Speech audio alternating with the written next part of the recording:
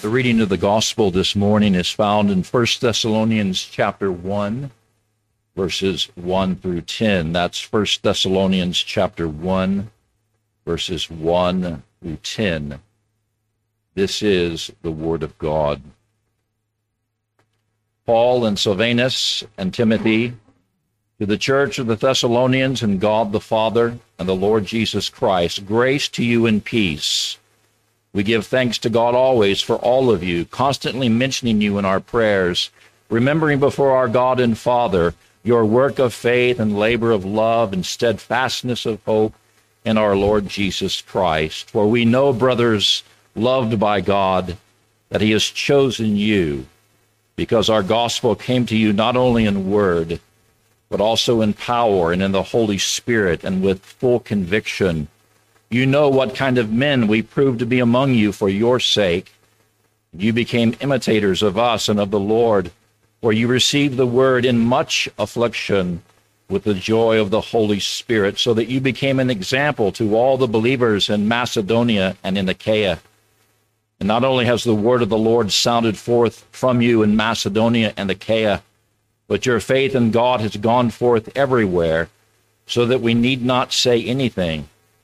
For they themselves report concerning us the kind of reception we had among you, and how you turned to God from idols to serve the true and living God, and to wait for his Son from heaven, whom he raised from the dead, Jesus, who delivers us from the wrath to come. The Apostle Paul had much to commend about the response of the Thessalonian believers to the word of God, for they gladly received that word despite much affliction, and they bore witness to God's truth wherever they went. However, what was most remarkable in the church at Thessalonica was not their receptiveness to Paul's words, although that was commendable, but the way that God himself brought the gospel to them in power and in the Holy Spirit and with full conviction. These are responses to the word of God that only God can produce within his people. And they enabled the Thessalonian believers to continue on in their work of faith and their labor of love and their steadfastness in hope. And as we hear and receive God's word this morning, let us pray that God would use it powerfully to turn us to himself and to grant us grateful hearts towards Christ, who delivers us from God's wrath. Now, please find in your bulletins that part that's entitled, We Confess Our Faith. And notice we are working our way through the questions and answers found in the Baptist Catechism. And I will read aloud the Catechism question, and then we together as a congregation, after I say the word answer, will read aloud the answers. So question number 3, how do we know that there is a God? Answer, the light of nature within man and the works of God plainly declare that there is a God, but his word and spirit only do effectually reveal him unto us for our salvation. Question number 4, what is the word of God? Answer, the scriptures of the Old and New Testaments, being given by divine inspiration, are the word of God, the only infallible rule of faith and practice.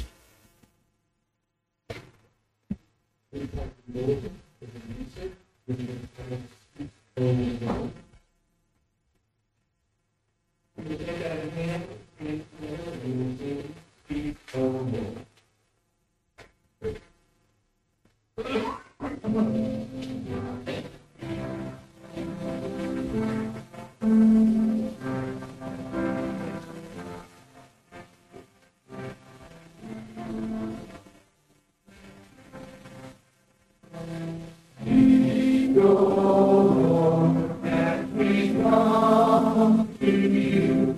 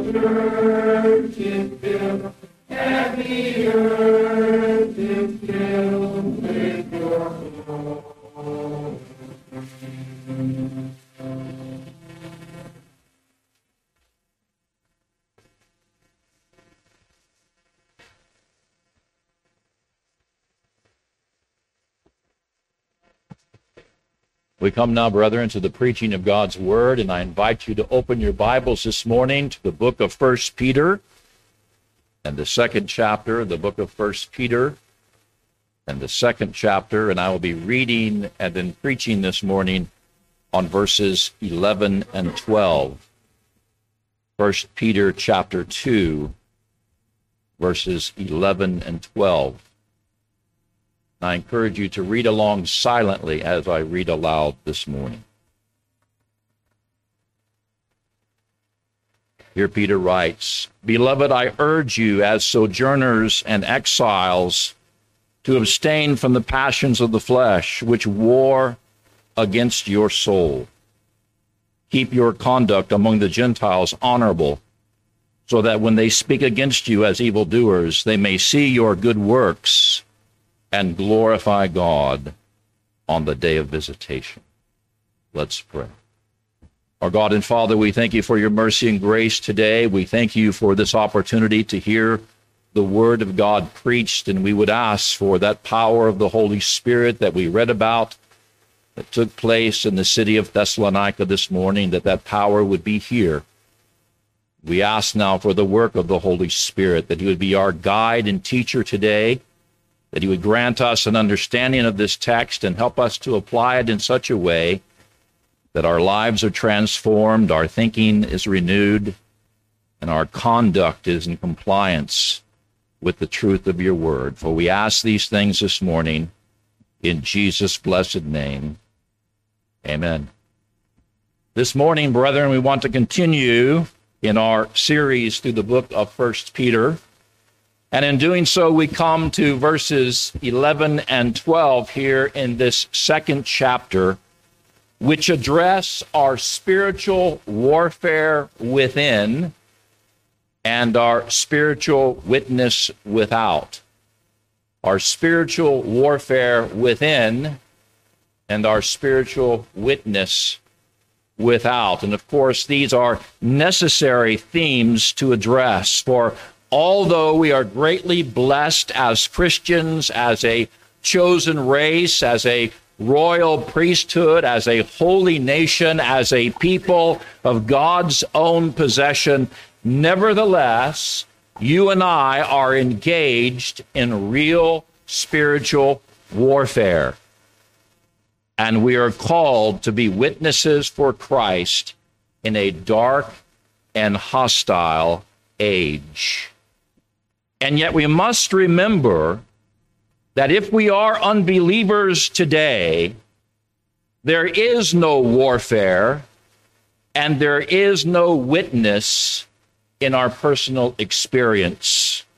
For if we are unbelievers today, we are not at war with the devil, but we are actually held captive by the devil to do his will, according to 2 Timothy chapter 2 and verse 26. And we have no victory to witness about, but we're still ruled by the passions of our sinful flesh, carrying out the desires of our bodies and of our minds, according to Ephesians chapter 2 and verse 3.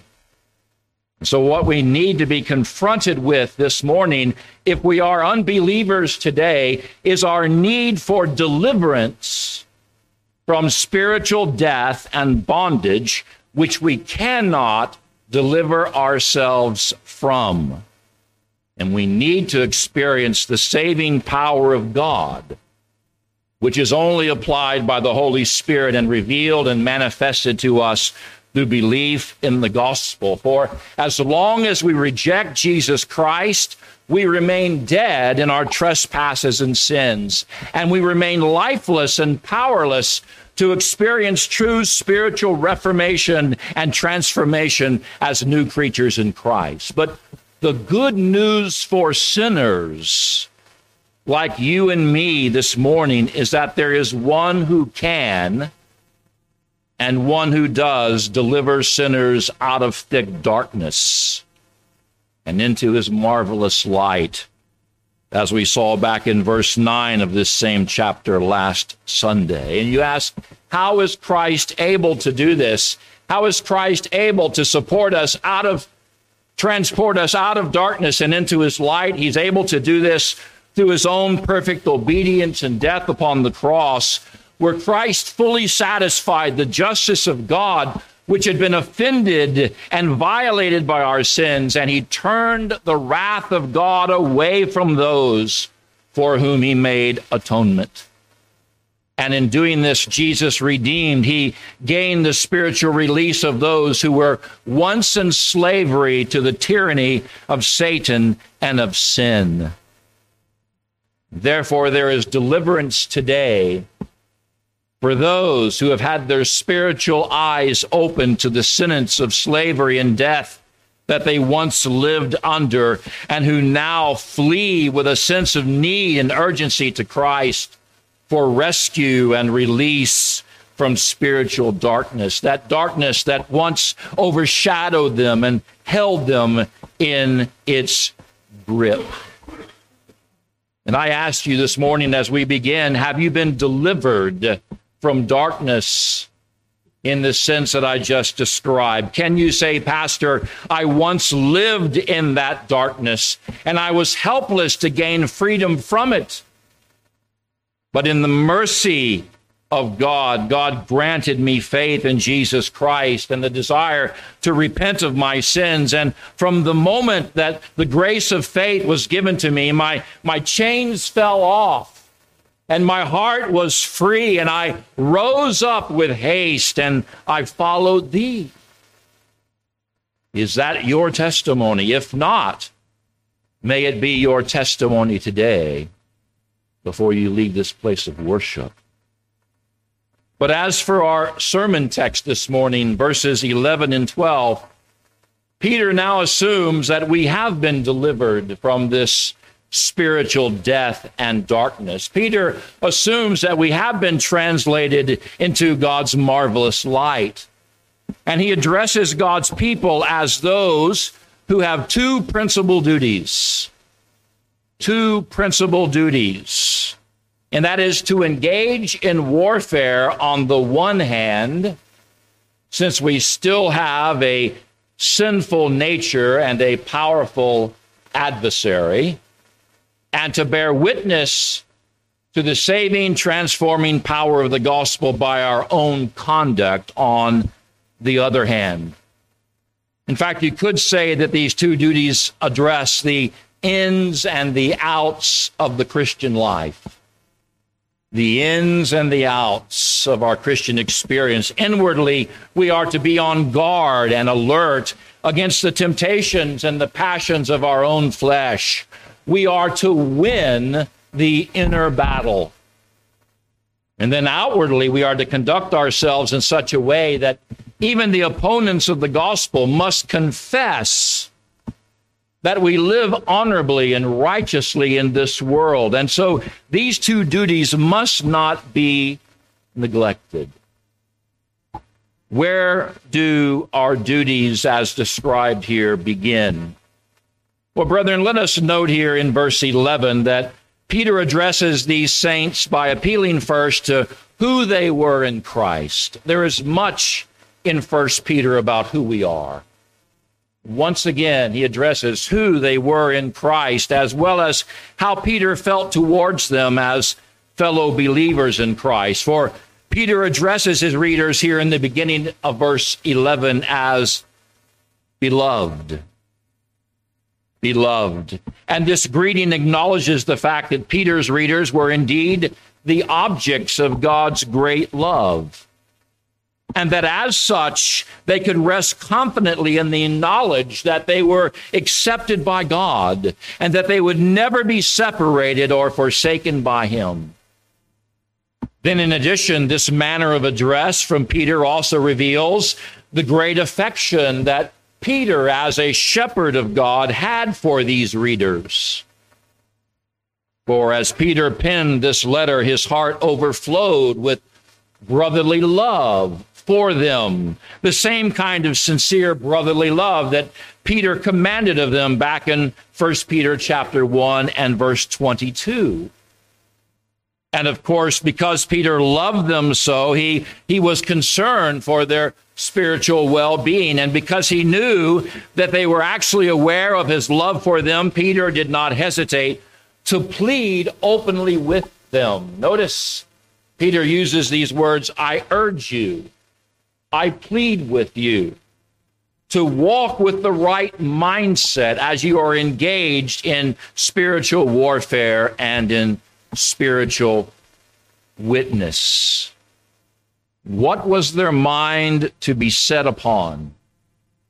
What was their mind to be set upon? Well, note here that their minds were to be set primarily upon their own spiritual identity as sojourners and exiles. Sojourners and exiles. What is a sojourner? Well, a sojourner is someone who is staying or residing in a place temporarily. And what is an exile? An exile is someone who is absent from their home or from their country for a time, either by force or due to the nature of their mission. And of course, the ways that we as Christians are sojourners and exiles in this life are clearly revealed throughout Scripture.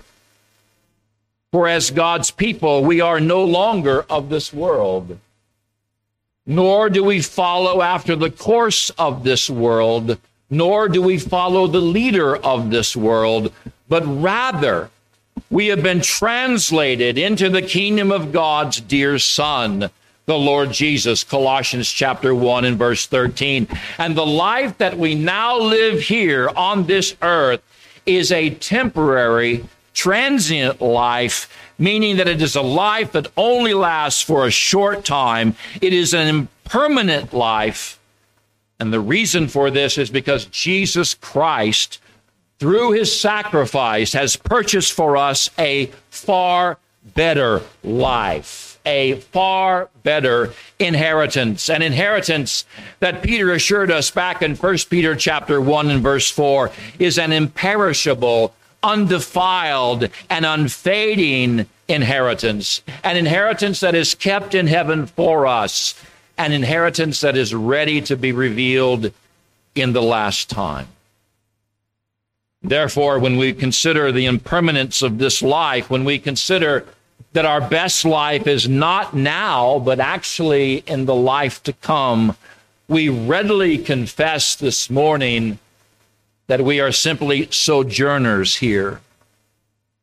We are just passing through. In fact, our primary goal is to do all that we can for the glory of God and for the advancement of Christ's glorious kingdom while we still have breath, while we are still upon this earth. Because like the faithful witnesses who are mentioned in Hebrews chapter 11, our true desire as God's people is not for a bigger piece of this world. Our true desire as God's people is not for a bigger piece of the pie, as they say, but our true desire is for a better country, a heavenly country where the heavenly one whom we love now dwells. And no doubt one reason why you and I desire a heavenly country as opposed to this present world is because this heavenly country already belongs to us. It has already been given to us in Christ. It is in this heavenly city that our true spiritual citizenship as God's people now resides. For the Apostle Paul wrote elsewhere in Philippians that our citizenship is now in heaven, where we await our Savior, or how easily God could take us home. And one day he will. In fact, we can be absolutely certain of that. But for now, we are Christ's representatives in a foreign country. For now, we are his ambassadors before a lost and dark world that does not know him. We are his witnesses placed in the circumstances and the settings that we are now in his providence to speak his truth, to live out his commands before others in a way that brings him honor and glory. And with this spiritual mission that God has set before us as ambassadors comes great responsibilities, which again brings us back to the primary duties mentioned in this text. We have a responsibility as God's people, as sojourners and exiles, to wage war wisely. To wage war wisely, for we are at war spiritually. And we have the responsibility to witness actively and mainly by the way that we live before unbelievers.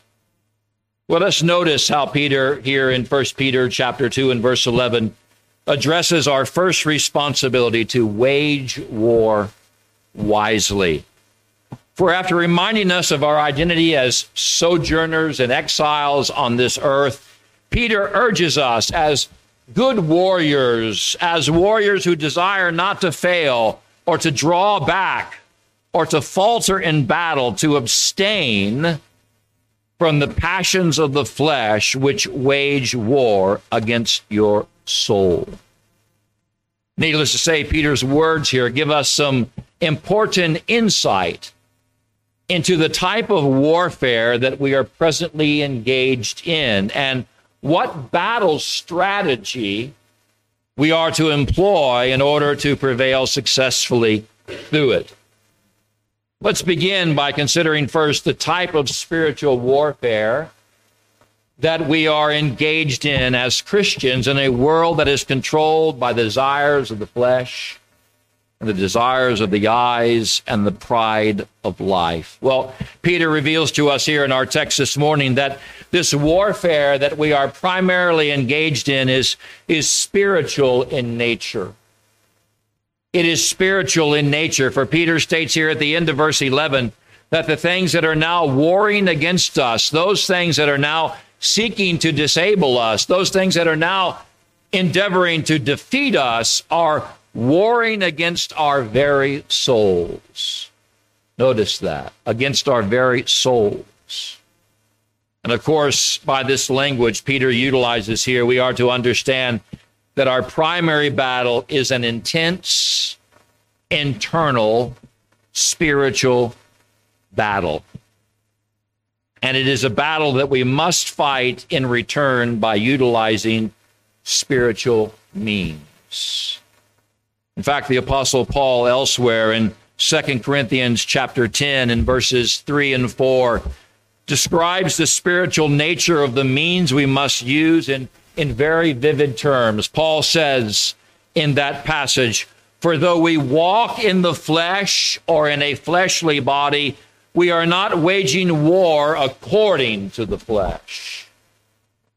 For the weapons of our warfare are not of the flesh, but have a divine power to destroy spiritual strongholds." Therefore, the war that we are presently engaged in cannot be won by our physical strength of arms, nor can we shield ourselves from the fiery darts of the wicked one by using physical defenses or maneuvers. But rather, given that this intense spiritual warfare is being waged against our very souls, it must be fought on spiritual ground. It must be fought by spiritual means. The means or the methods by which we defend ourselves must be spiritual in nature. And of course, the Apostle Peter is not silent here in our text in terms of revealing to us what our main tactic, what our main battle strategy should be if we hope to fend off the attacks that come against us with great force. What must our battle strategy be? Well, Peter urges us here in the middle of verse 11, notice the middle of verse 11, to actively abstain from the passions of the flesh. To actively abstain from the passions of the flesh. And of course, in saying this, Peter is warning us that there will be times when our fleshly passions will rise up against us like an opposing army, and they will storm the gates of our defenses, seeking to find any place of weakness in us in order to gain a spiritual advantage over us. In fact, if you're a believer, you have no doubt had this experience. And many times you have felt the onslaught, the attack of those passions. And yet Peter, in urging us to abstain from these fleshly passions, is instructing us not to do three things. Not to do three things. He's instructing us not to give these passions a place of entrance. We are not to give these passions a place of entrance. For if we think of our spiritual forces, our spiritual defenses as a city wall, we must not permit our fleshly passions to penetrate our wall.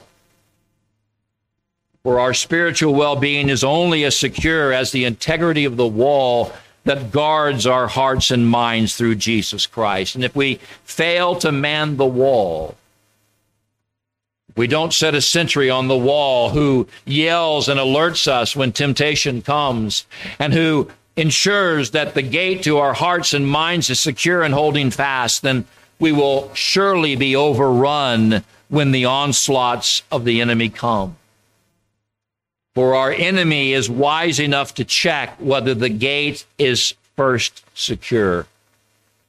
And if we are careless not to guard the entrance, then he easily gains access into our lives. And so in one sense, to abstain is to be on guard. It is to be alert. It is to be on the wall. It is to be watching.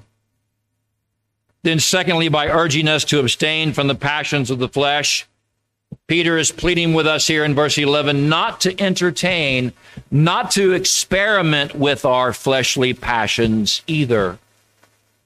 And no doubt one strategy of our enemy is to try to convince us that the passions of our flesh are not as dangerous as they might seem to be.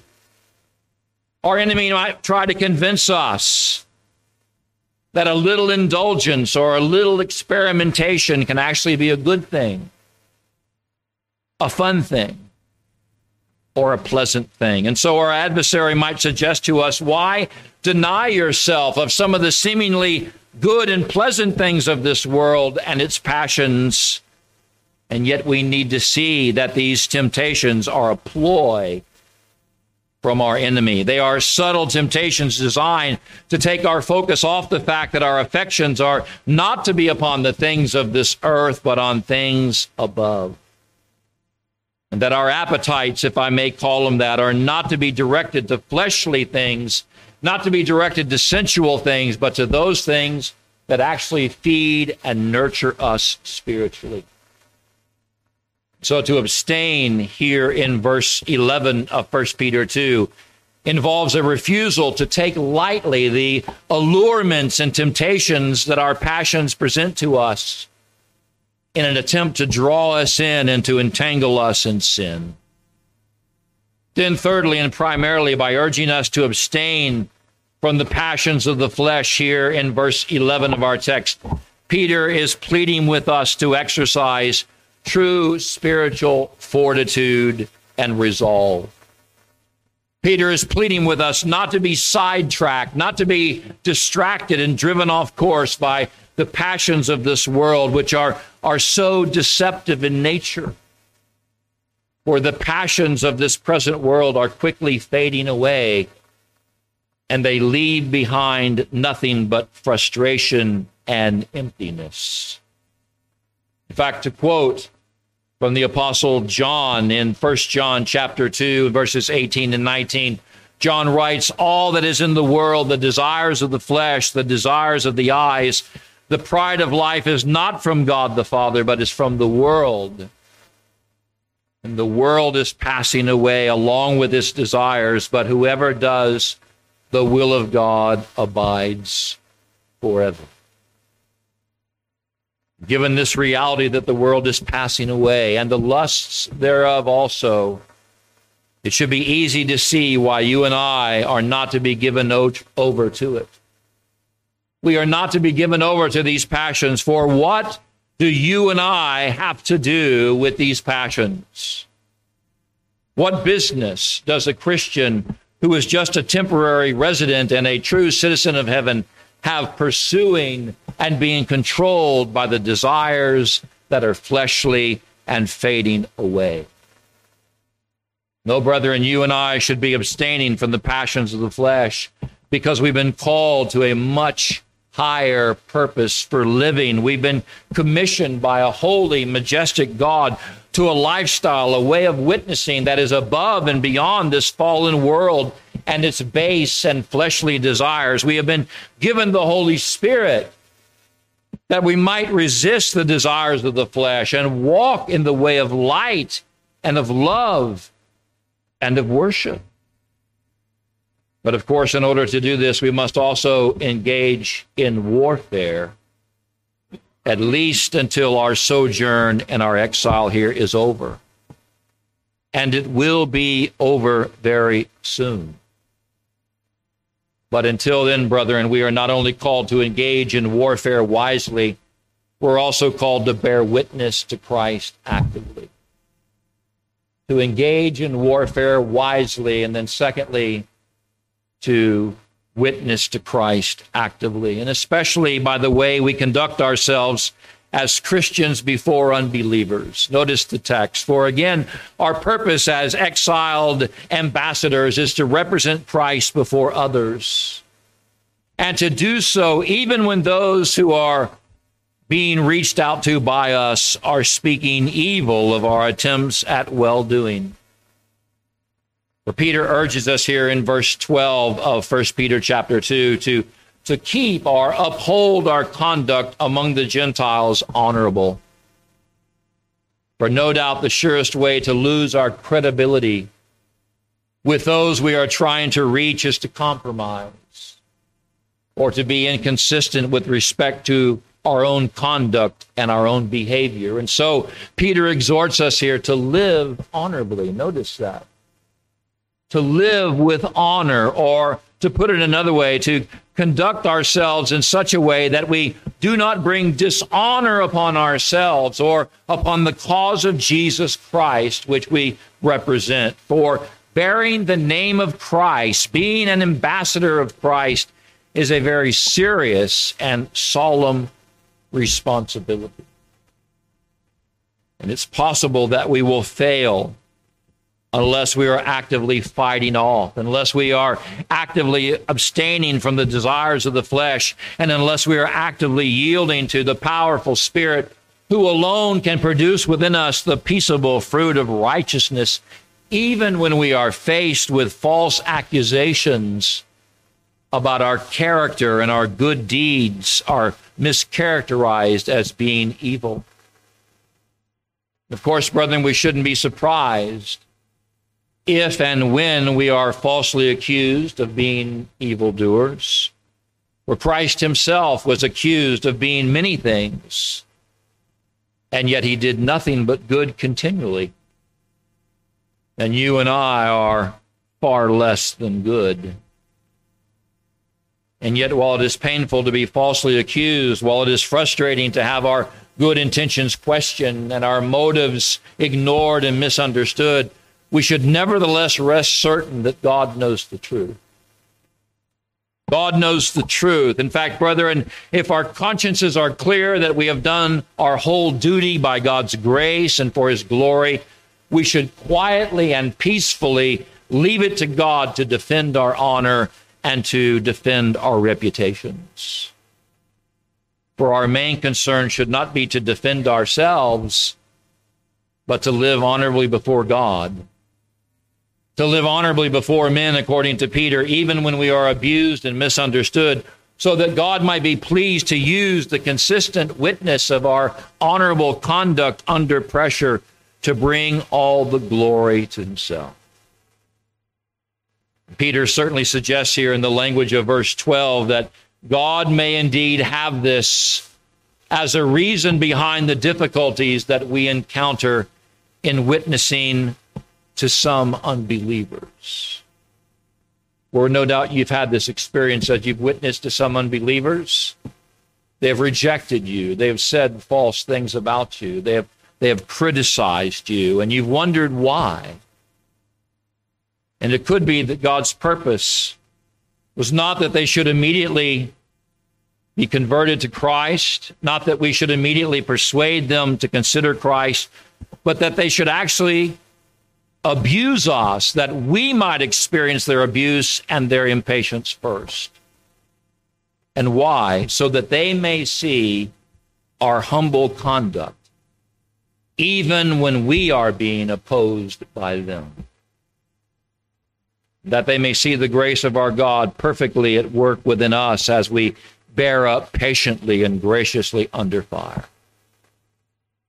Oh, dear Christian, do not give up living a humble life. Do not give up having a consistent verbal witness before those who may oppose you and who may now speak evil against you, for you do not know what your powerful, sovereign God may do. And he may humble your opponent. He may bring them to remorse and true repentance by using your conduct and using your steadfastness and your long-suffering as a witness. For maybe God in mercy will one day visit those who once opposed us in the sense of granting them faith and repentance, which is how some commentators have interpreted Peter's closing reference here in verse 12 to that day of visitation. That day of visitation for some who once opposed the gospel are visited by the Spirit and do eventually receive it. That could very well be what Peter is referring to here. That visitation of the Spirit in their lives.